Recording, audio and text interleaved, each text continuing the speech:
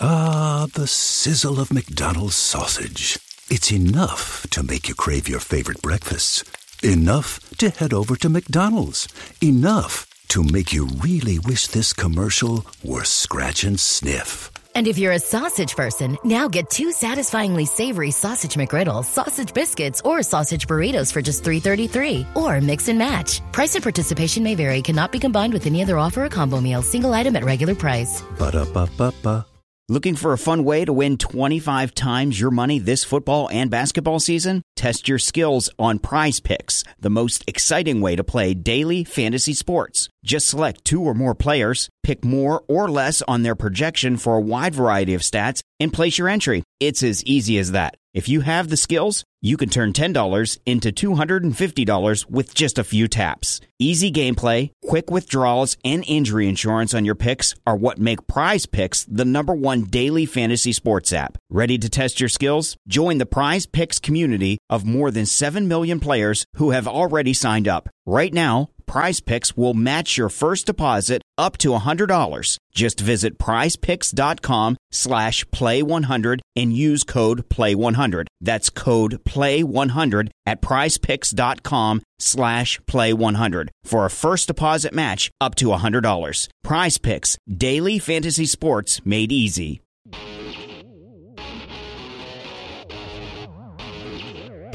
It is SNY.TV's The Juice on the Cuse podcast, covering Syracuse basketball, lacrosse, and football. Today on the Juice on the Cuse podcast on SNY.TV, we'll be talking about a dramatic win for the lacrosse team and big changes for Orange Hoops.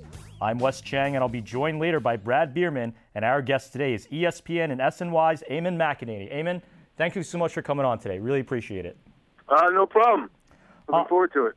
I wanted to get you started on this one. What's been the biggest difference that you've seen from Syracuse over this 4-game win streak that they've had? Well, I mean, unfortunately, it's pretty obvious because you only can really point to one spot that was so different, and that's the face-off game. That was the glaring problem throughout the year, and it blew up in the Duke game. And Chris Daddio has done a tremendous job of not just, battling there and doing 50-50 there, but winning his battles, against some of the guys. When you left Durham, you looked at who they had left, and Liam O'Connor at Notre Dame, Doug Tesorio at Cornell, and R.G. Keenan at North Carolina. You're like, it doesn't get any easier. And he's done a great job in winning those battles. His wingmen have helped Peter McCartney getting that ball to that offense, which even in the games that they lost, specifically the Virginia game, you could tell how efficient they were and how well they played together in the 6-on-6. So it starts right there with Chris Daddio turning his season around. Now, there's obviously a lot of talk about him, and rightfully so. What's been the change that you've seen? Is it an issue of technique, or was it more of an issue of just confidence? I do not pretend to know what goes on at the face-off game. That is, I think it's a lot of confidence, obviously. I mean, you look at the guy, he just went up against an R.G. Keenan. I mean, we had a game earlier this year where he was getting his his bell rung against Johns Hopkins, and he turned it around and had a huge role in North Carolina winning that game in the second half. So I think it's a lot of confidence. I think it helped, right off the bat that he won that first one against Notre Dame. I think if he had lost that one early against Notre Dame, you could tell the team's emotions from Syracuse by how they're doing in the face-off game. So I thought him battling early against Liam O'Connor was huge a couple games ago. So one of the corollaries of that North Carolina win, it was that they secured a spot, one of those top 4 spots, to qualify for the ACC tournament. How important is it for this team that they are one of those top 4 spots and that they do qualify? How about 0? I really don't think it's that. Look, I think it's a big deal because it gives them a chance to, get back at Duke, get some payback at Duke. Sure. But at the same point, maybe it gives them an opportunity to get beat 21-7 again by Duke. I think Duke's playing that well right now. I thought Syracuse was in the NCAA tournament once it beat Cornell and Notre Dame. So I don't think losing that North Carolina, obviously, look, don't get me wrong. It's great that if they can win that and win the first ever ACC tournament they play in, it's huge for the program. It bumps them up to a top 4 seed and a home game. But I think they get a home game anyway, even if they lose to Duke. But I just don't think I don't think there's that big a difference. I think all 6 ACC teams are in. I think Notre Dame's in a little shaky ground because of their record. They're going to need to finish above 500. But I think every ACC team has the big wins that the committee's looking for that's going to get them into the NCAA tournament. So let's look ahead a little bit, because you just mentioned Syracuse, regardless of what happens in the ACC tournament, they're going to the NCAA tournament. So do you see Syracuse as a legitimate contender, or do you need to see a little bit more from them over the next couple games going into that NCAA tournament before you can really determine how far they're going to go? I mean, again, I'd like to see how they stand up against Duke, because the last time they played Duke, quite honestly, I thought they mailed it in. I thought they got down, and I thought they started looking for the bus. Now, it was a lousy day. They couldn't win a face-off. Their pitch got a penalty. Now, to give them credit, they didn't pack it in after that. Like I said, I walked out of that Koskinen Stadium saying, how's this team going to respond? Well, the answer's been emphatic pretty well. They've won every game since. But, can they stop Duke when Duke keeps getting the ball over and over and over? If that's the case again. Eamon, we'll get you out here on this one.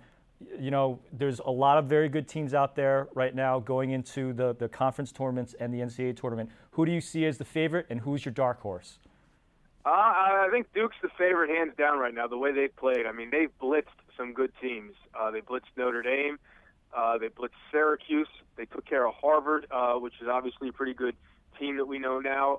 Virginia came back and gave them a battle, but at some point, even in that game, it looked like men among boys. Now, Luke Dupree getting hurt, we don't know. I don't know his official status yet. Is a big deal. I mean, he's sort of their protector. He's a stud at the long stick midi, so he sets the tone for them defensively. So I think that's a big deal. But if Brendan Fowler's winning faceoffs and Luke Aaron's making saves like he did against Virginia, they're going to be awfully tough to beat. It's hard to call Syracuse a dark horse because of the way they're playing lately. But I think, like I said, we're going to find out an awful lot about Syracuse that Friday night when they play Duke again. Again, Carolina's a top 10 team, so I don't know if they qualify as a dark horse, but I think they can handle Duke if they figure out a face-off game. And I'm very curious to see what Notre Dame has left in the tank this Saturday when they play Maryland, because I think with Liam O'Connor winning face-offs in that defense, if any way they can get around not having to play Duke, the Irish might be able to sneak in there as well. So I gave you about 5 dark horses. I guess that's trying kind of cheating on my part, but I'll say Duke's the favorite, and I'll go Notre Dame as a dark horse, just because I don't think the Irish have played well lately, so people are kind of writing them off. Eamon, thanks so much for coming on today. Enjoy the rest of the lacrosse season. We'll speak with you soon. Thanks so much. All right, guys. Thanks a lot. Good one. Always a pleasure to talk lacrosse with Eamon. He's just such a wealth of knowledge, and it's great to have him on. But I'm now joined by the Juice Online editor-in-chief and my very good friend, Brad Bierman. Brad, how are we today? I am doing well, Wes. Thank you. Brad, I wanted to start with the latest news from Syracuse basketball because Jeremy Grant declaring for the NBA draft yesterday. We've actually talked about this over the last 2 podcasts, and I don't think I agree with his decision, but there it is. Well, it was inevitable whether it was going to be this year or next year. He certainly wasn't going to be a 4-year college player. And let's look at it this way, Wes. Just simply time to get paid for his vocation. Maybe it's going to involve training, even the D-League. Who knows how quick he'll be able to make a contribution, Jeremy Grant, in the NBA with his development. But you got to be certain that his father and uncle, both longtime NBA players, did their due diligence, did the research, did what they thought was best for the family from a financial standpoint. So it's simply time to get paid for his vocation. I tell the story way back in the 70s when Bob Costas went to Syracuse, was a Newhouse student, Wes, and in the spring of his senior year, all of a sudden came a phone call one day when he liked to do play-by-play in the old ABA with the Spirits of St. Louis. And what was he going to say? No, I want to stay at WAER until I graduate. It's time to get paid for his vocation. And it's certainly no different with these great athletes who play a year or 2 in major college sports, and when they see that they've reached their peak collegiately, it's simply time to get paid. And I agree, Brad. And I think as we know the situation, maybe it wasn't best for him to leave, because I don't think he has certain skill sets that he could develop over time at Syracuse. But the reality is we're not inside that room. We're not inside that household. And we don't have the entire situation, all the facts in front of us. We're kind of outsiders looking in this situation. And there might be something that's going on that we don't know about that would make it like perfect sense for him to leave. So in terms of him leaving, I wish him nothing but the best. He's a great player. He's a great kid. He's got a lot of improvement to make over time, but I think he'll be able to do that. And he has, a father and an uncle who did very well in the NBA. So I wish him the best of luck, and I think he's going to do very well eventually. But Brad, and along the lines of what you just said, Wes, it could have been as simple as when he had the injured back last season and missed those games. They could have gotten together as a family and said, we're simply not going to take the risk of an injury in college again next year. Exactly, and again, we're not in that room and we don't know. So there's nothing more to say. The decision's been made, and now we'll see him in the NBA draft at Madison Square Garden in June. But Brad, I wanted to move on to lacrosse because what a great ending to that Syracuse-UNC game. Double overtime, a goal to win it, and the Carrier Dome explodes. It just seems like Syracuse is just playing their best lacrosse, and they're on quite a tear right now. Another biggest win of the season, add to the chapter of what's been a great month for the Orange. And these were two evenly matched teams. When you look at the ACC, all six teams are in the top 10. So it's very competitive. Even Virginia with just one ACC win, which was over Syracuse. So these were two evenly matched teams. Syracuse down the stretch got it together with Chris Dadio. We talked about him last week. As he goes, I think the team goes from an offensive standpoint, and it was really a thriller. And what a great way to cap off the ACC first season and regular season play with that double overtime win. And Syracuse is now guaranteed a spot at the ACC tournament, which, Brad, you will be down there, Chester, PA, covering. And one of the teams they should end up playing is Duke. And Duke walloped them 21-7 earlier in the year. I'm very interested to see how they stack up now that there's the improved face-off game and they're really firing on all cylinders, because I think we're going to get to see that rematch. Yes, it looks like from what I was figuring, Wes, it's Duke either way. If Syracuse is the fourth or third seed, they would still play Duke, contingent on the Maryland-Notre Dame final ACC game coming up also on Saturday. And then those two teams will have a rematch in that ACC championship. So there's no doubt Syracuse wants Duke. I mean, 3 losses in a row for the last 3 seasons. Getting them for a second time this year is something that, they're licking their chops over because, as we said, this is a different Syracuse team than the one that lost to Duke back in late March. Brad, I'm about to commit a little bit of podcast history here with you because we've always talked about one sport, of course, and then 2 sports, but we've never done all 3 major Syracuse sports. So I wanted to switch gears one final time and talk to you about the football team. And you wrote in your weekly Orange Watch column that Syracuse is entering year 2 of the Scott Schaefer era, beginning this Saturday with the spring game. He mentioned earlier that his goal this season is 8 wins. Do you think that's a good goal? Is it a legitimate goal?